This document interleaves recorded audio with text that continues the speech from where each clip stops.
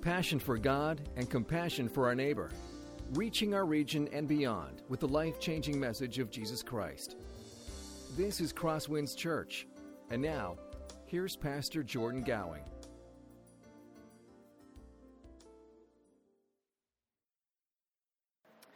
Well, I want to start this morning with a story. It's probably one that many of you can relate to. It took place last Tuesday night. And so last Tuesday night, Crystal and I were getting ready for bed, and I pulled out my phone like I usually do to set the alarm on it. Set it for 5 a.m. That's pretty typical for me, and went to bed. Again, pretty typical Tuesday night.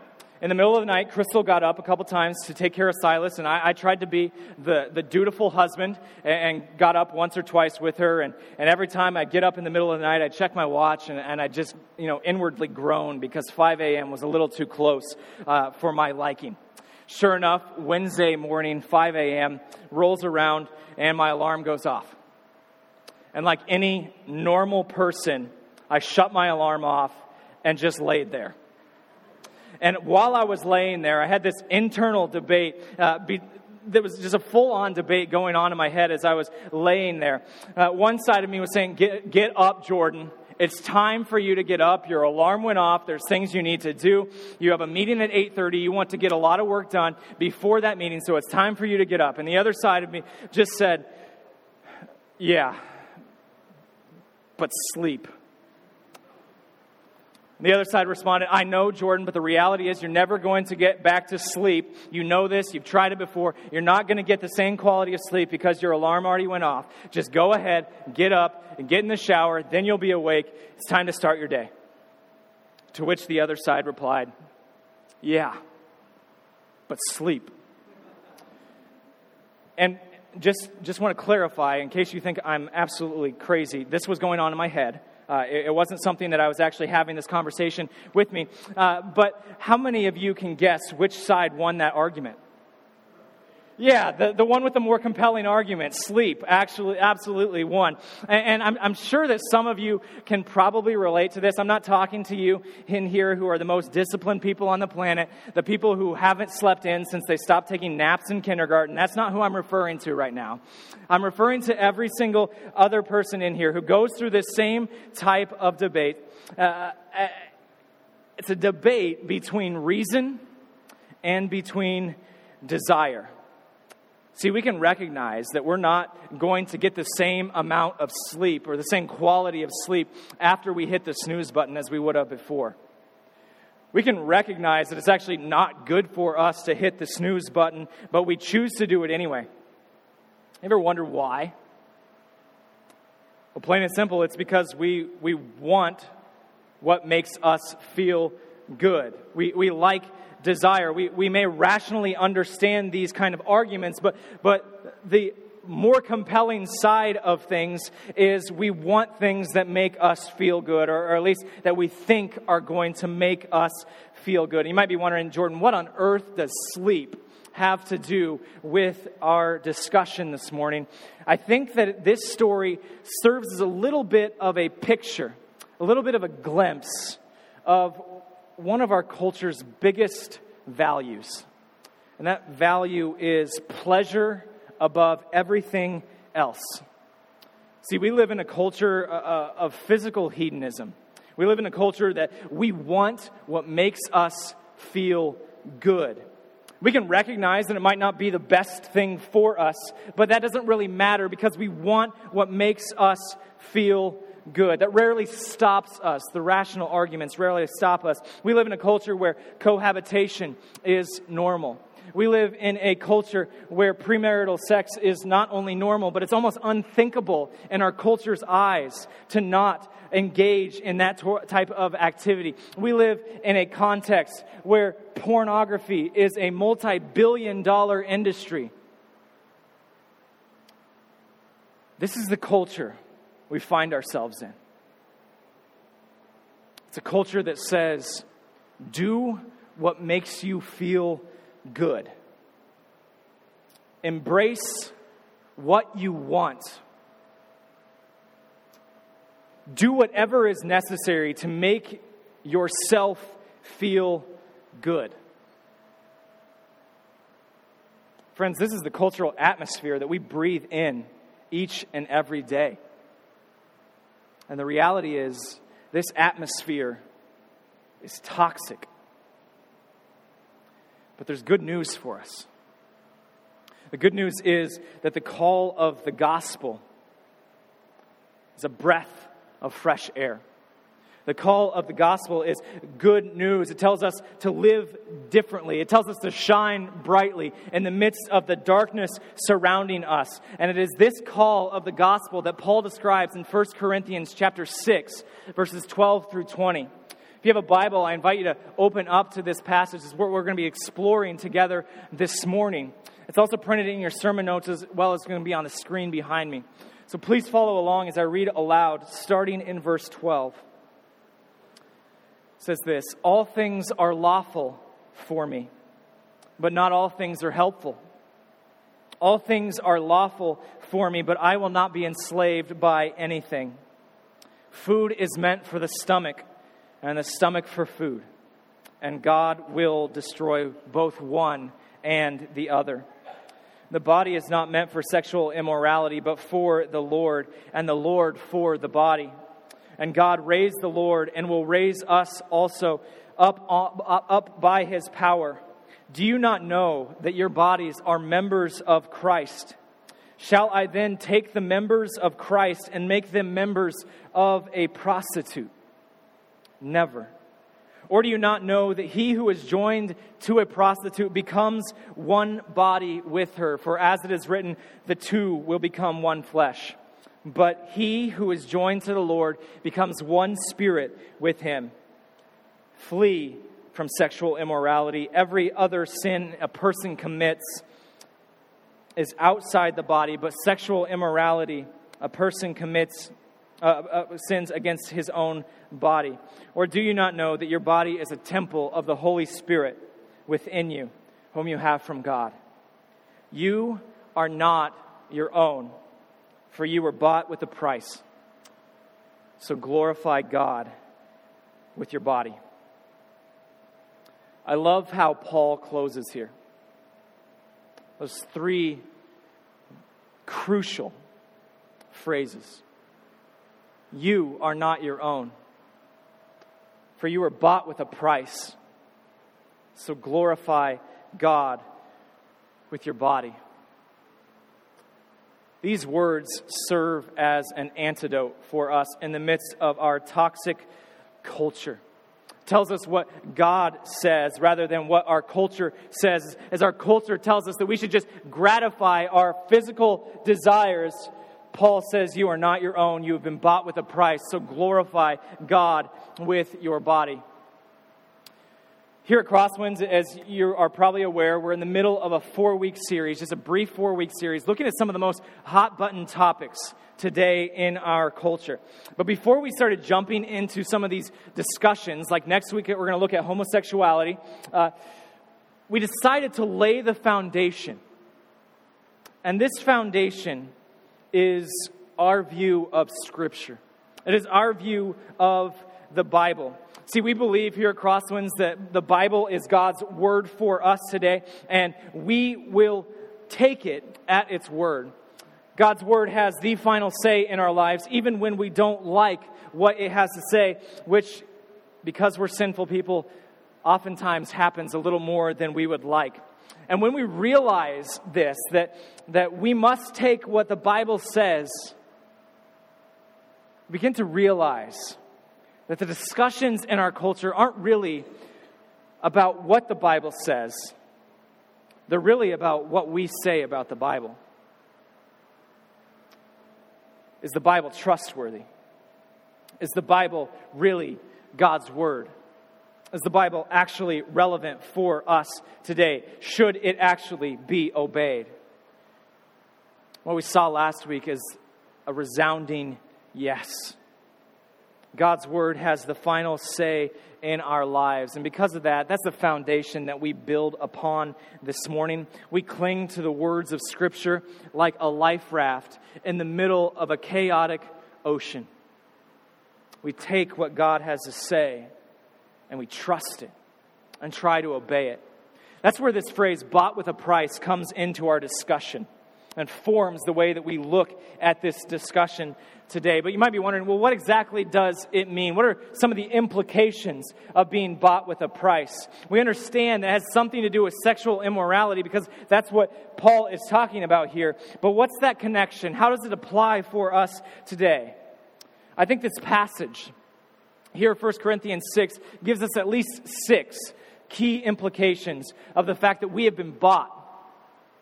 And we were bought with a price. So that's what we're going to explore this morning as we look at this topic. We're going to look at how us being bought with a price influences the ways that we approach a sexual ethic as Christians today. So let's go ahead and jump into that.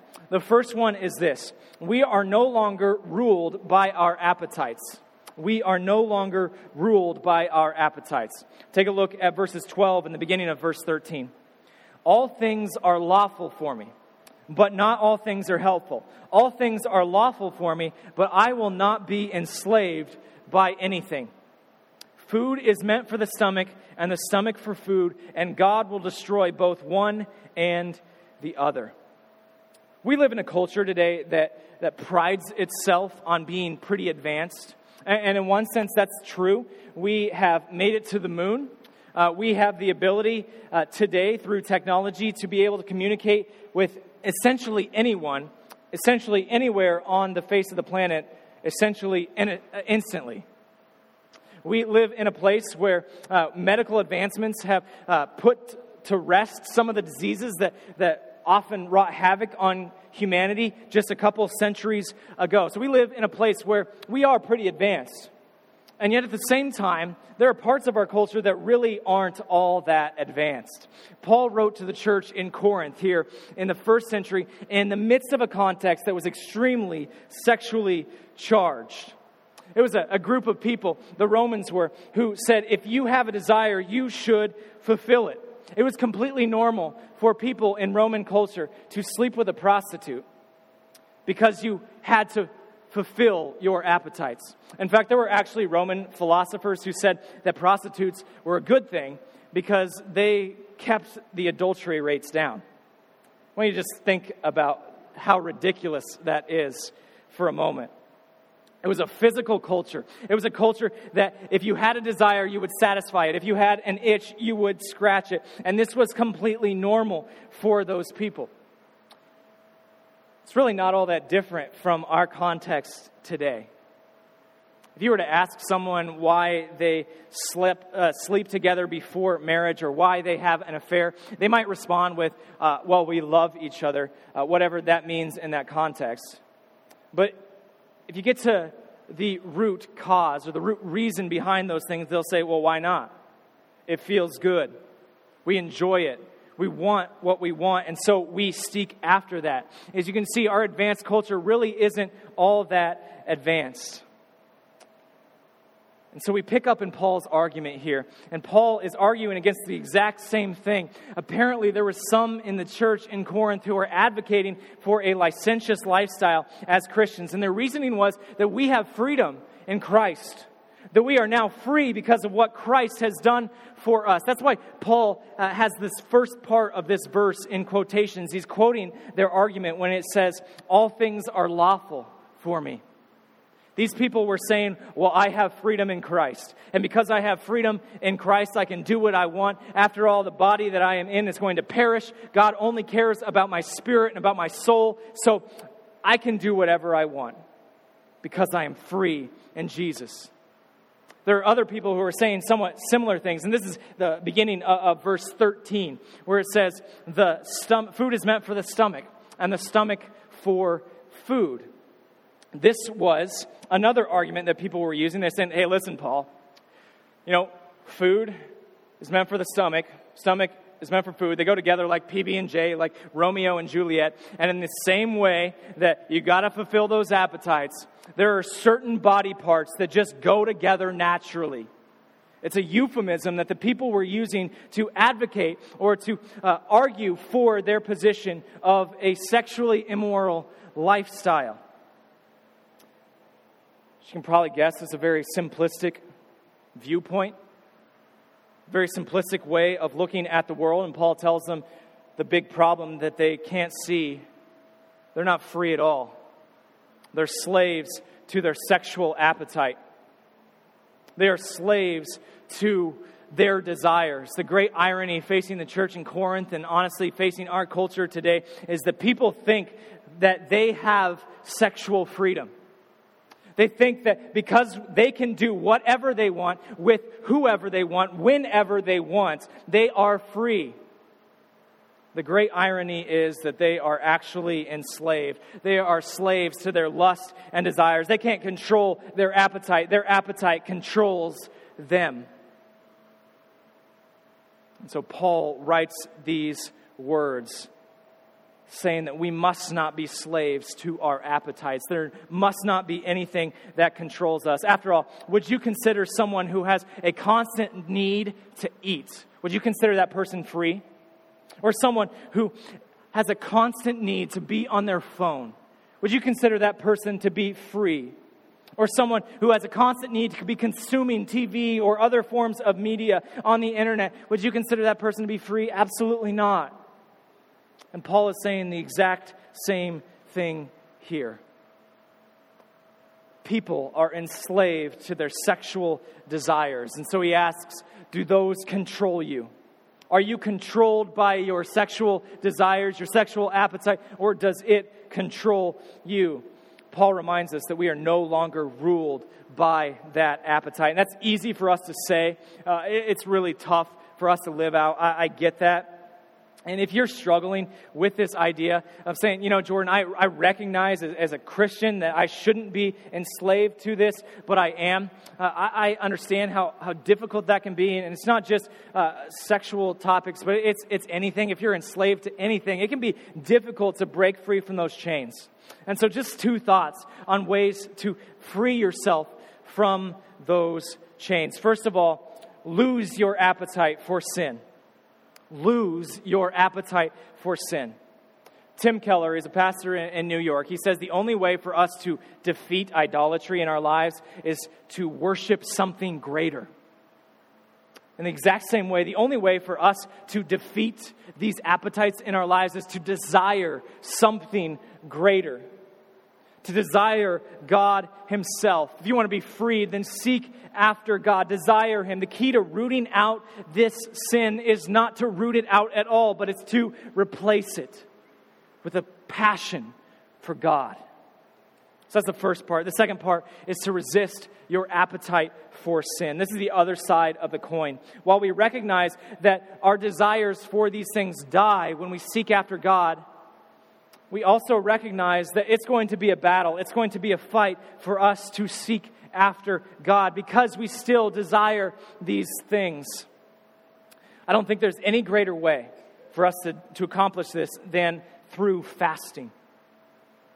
There is a connection between our physical appetite and with our appetite or our needs or our addictions to other things.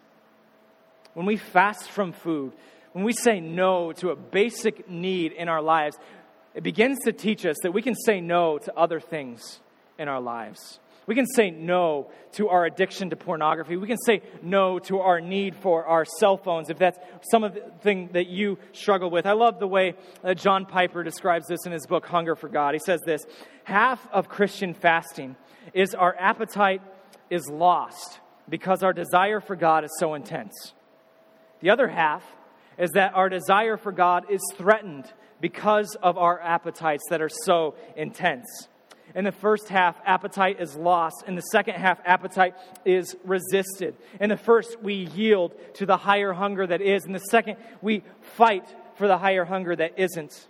Christian fasting is not only the spontaneous effect of a superior satisfaction in God, but, and I love this quote right here, it is a chosen weapon against every force in the world that would take that satisfaction away.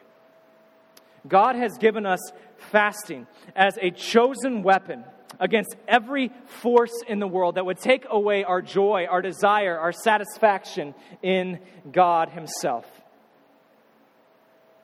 And so if you find yourself in a place where your appetite rules you, I urge you, consider to fast. Consider fasting to kill your physical appetites so that you can rein in and control other appetites in your life. Friends, you have been bought with a price, and because you are bought with a price, you are no longer controlled by your appetites. Second thing Paul mentions is that our bodies were made for the Lord. Take a look at the end of verse 13. He says, the body is not meant for sexual immorality, but for the Lord, and the Lord for the body. I think a lot of times we have a tendency to think of our spirituality as something that's detached from the physical, something that just kind of neglects the physical. We might recognize that there's a connection there somehow, but we don't fully understand it. But the Bible reminds us that there isn't a clear division between flesh and spirit. Our bodies are just as spiritual in God's eyes as our minds are and as our hearts are. God cares just as much about our physical bodies as He does about our souls and our spirit. That's what Paul is arguing here. Why does God want us to die to elicit desire? It's because He cares about our bodies. He cares about our bodies. If He didn't care about our bodies, then He probably would have just said, you know what, it is what it is. It's not really harming your soul, and that's all that really matters. So just do what you want to do. It's going to be burned up anyway. But that's not what He says. He says the body is made for the Lord. And this gets at an important thing to look at, and that is just sexuality in general. Why did God create sex? What is the big deal with all of this? And so let's just take a look at God's original plan for sexuality. Have you ever wondered why God made sex? Ever wondered why God made us sexual beings? After all, God very easily could have ripped apart procreation and our desires. He didn't have to put those things together, but He did. Why is that? I think the answer, it's going to sound weird, but I want you to just hear me out before you dismiss this. I think the reason why is because God created sex, just like everything else, to ultimately point to Him. God created sex to point to Him, to point people to Him. All of creation does that. Sex is the exact same thing. Now, let me explain this. Sex is the most intimate, most vulnerable relationship between a husband and wife. And as we look at Scripture, as we look at the Bible, we see that two become one.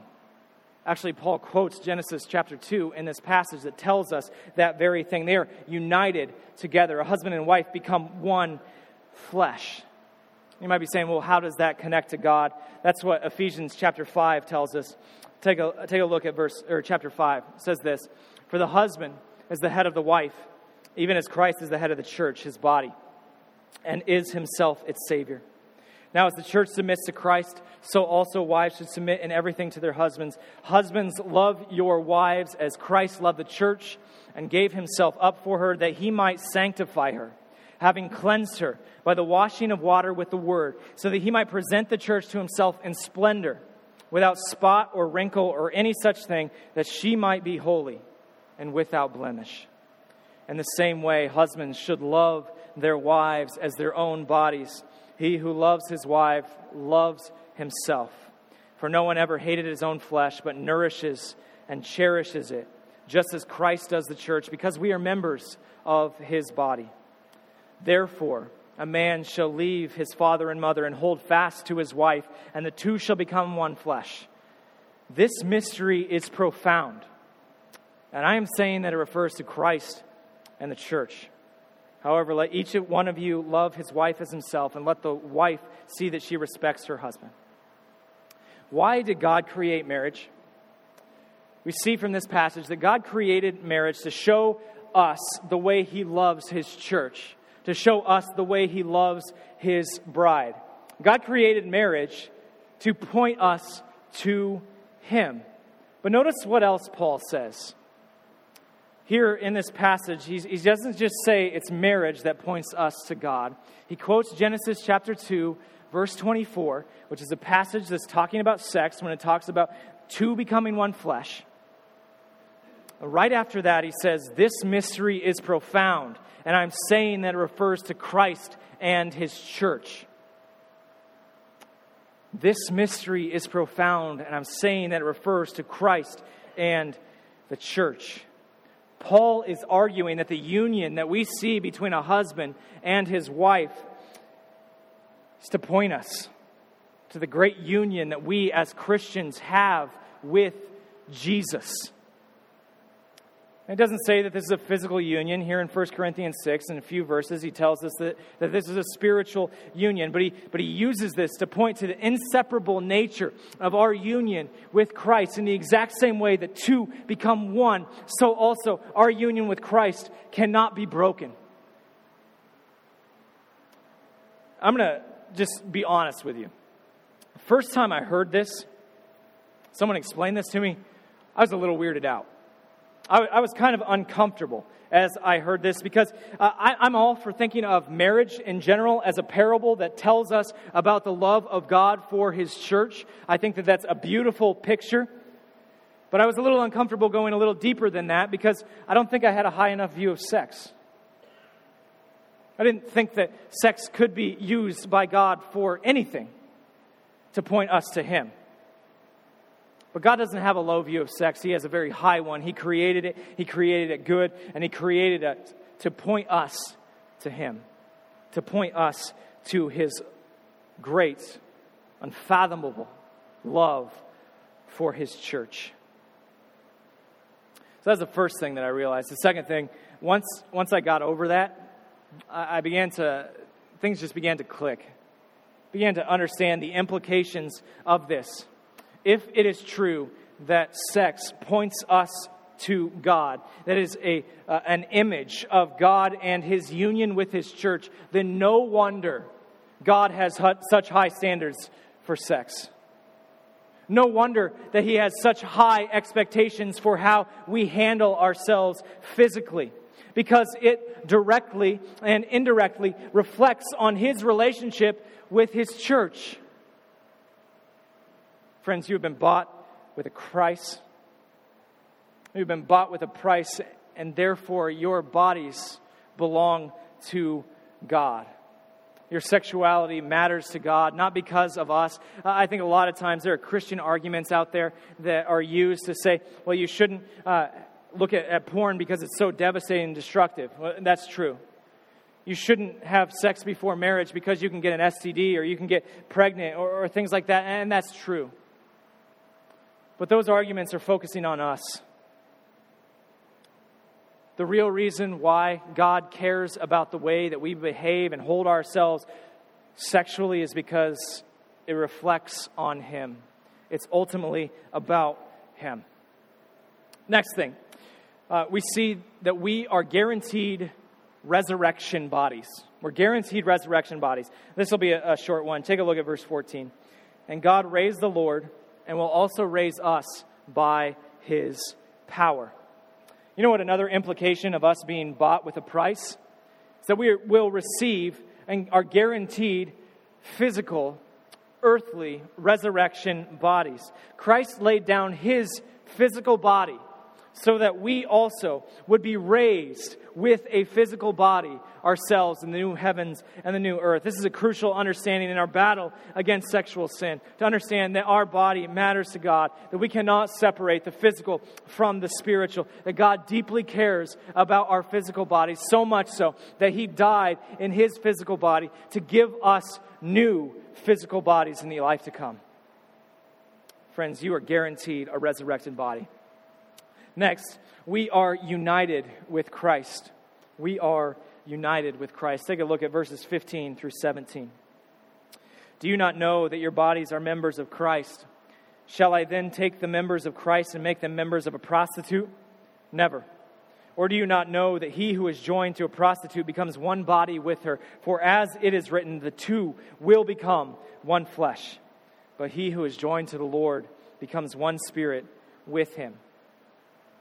if everything that we talked about just a moment ago about how sex points us to God and reflects upon God's union with His church, if all that is true, then it is absolutely unthinkable to commit sexual sin. It's absolutely unthinkable to commit sexual sin. Because it portrays God poorly. A few years ago, I went back to my hometown to watch a high school theater production that the high school was putting on there. And it was a little special for me because I was in the production when I was in high school. So I knew the play well. I knew what it was supposed to be like. I knew how it was going to end. And when you're in a play, what you're supposed to do is you're supposed to remain faithful to the script. It's someone else's story. It's not your story. You're just acting out that story. Your job is to follow the script and do as best of a job as you can. But as I was watching this production, I noticed something, that one of the actors at the very end of the production decided to take things off book. Decided to go off script, and he completely changed the ending. It was terrible. It was just awful. The original ending was brilliant, and this self-important person decided to take that beautiful, perfect ending that was funny, that was classy, that was clean, and he ruined it, made it something completely different. And I asked myself, was he doing his job? Absolutely not. He was taking something that was good, and he was ruining it by his own plan. And I think that's a bit what sexual sin is like. It's going off book, going off script of God's original plan, God's original story. You know why God cares so much and so deeply about sexuality? It's because it portrays Him to those who are around us. I want to ask a question. When was the last time that you saw God neglect His bride, the church, so He could sneak a peek at someone else? Never.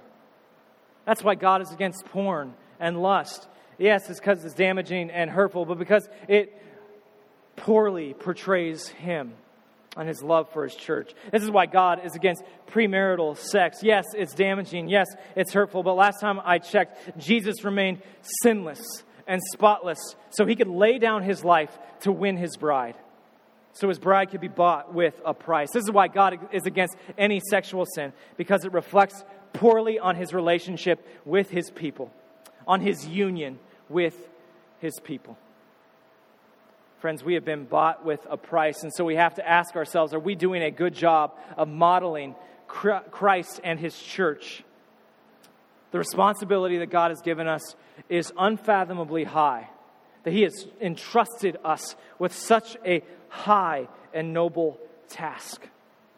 So ask yourself, men, are you lusting after other brides, or are you remaining faithful like Christ was to His church?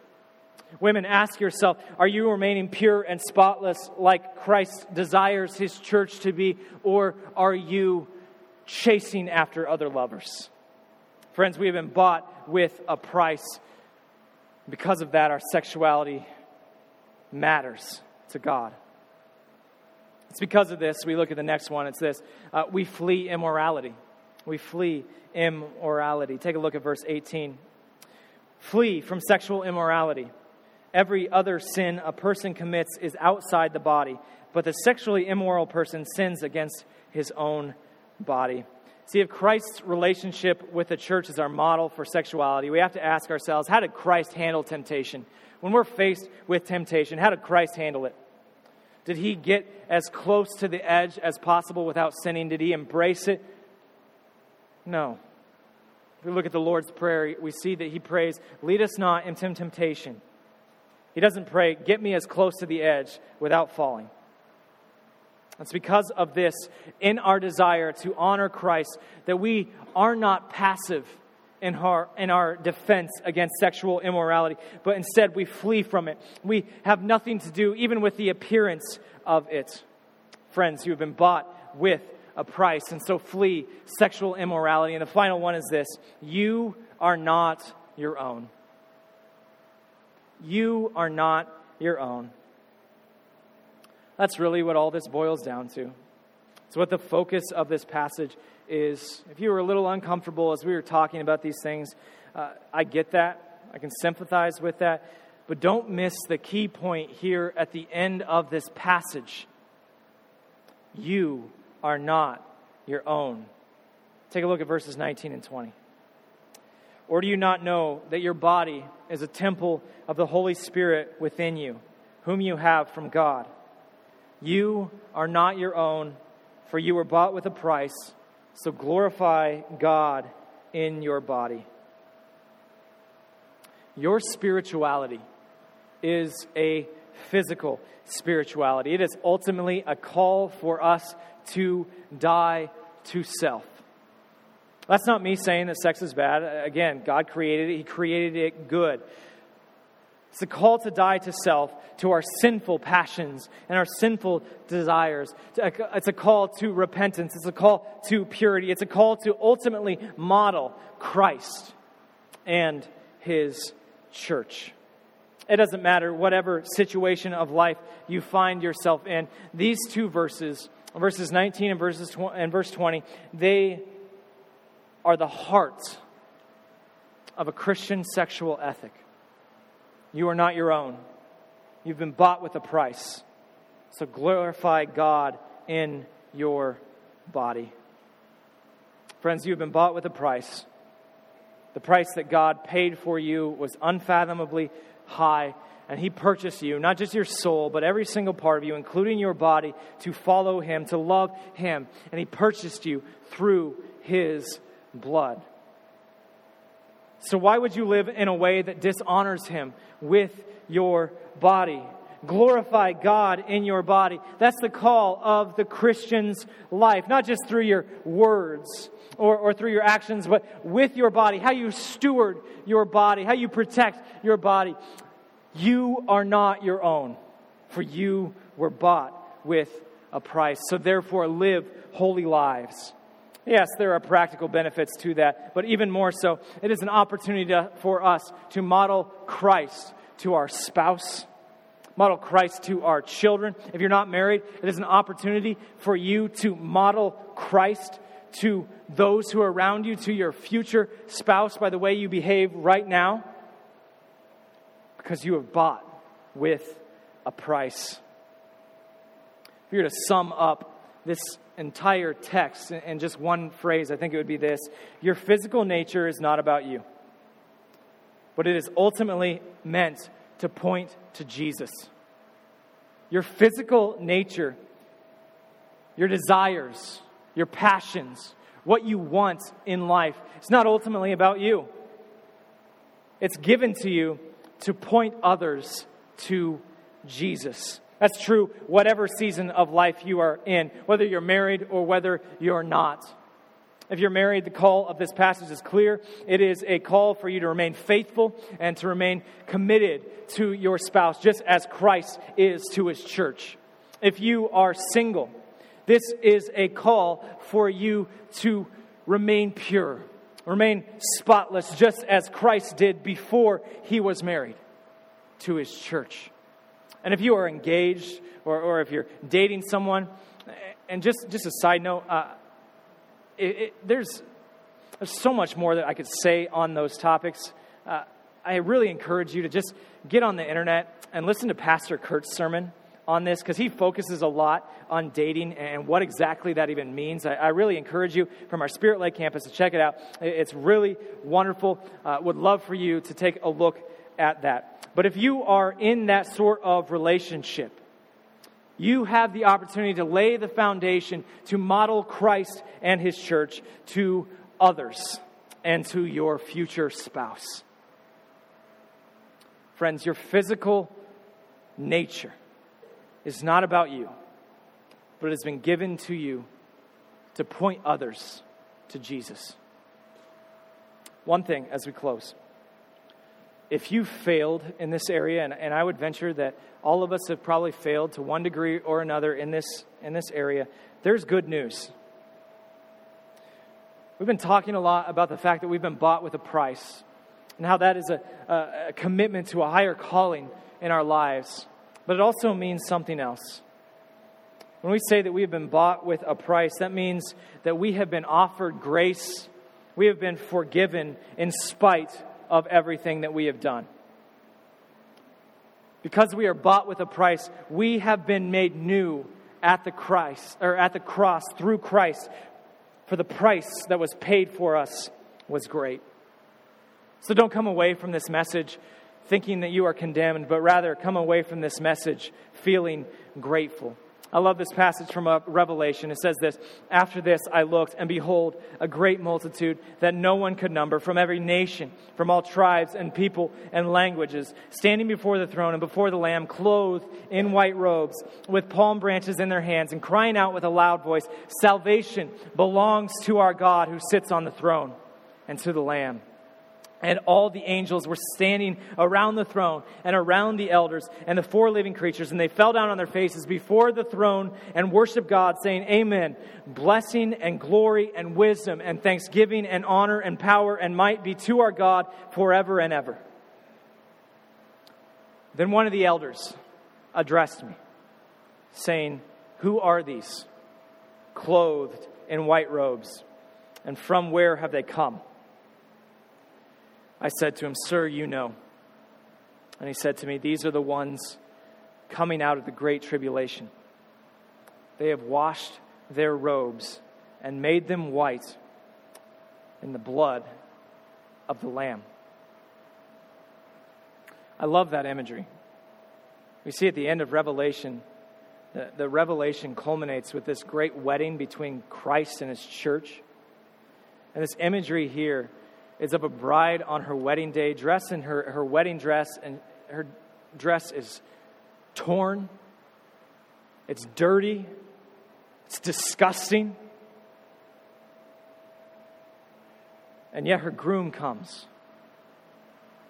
and he cleans her up and purifies her.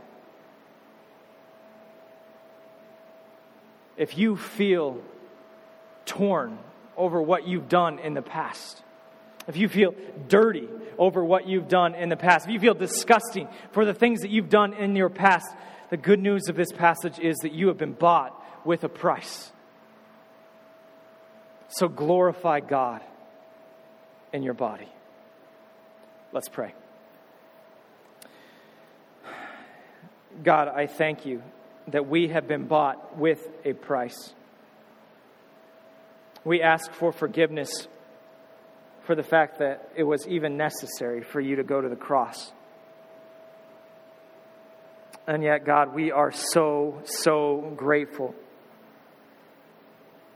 that in our torn, dirty, disgusting clothes, you have washed them white as snow in the blood of the Lamb. Thank you, God.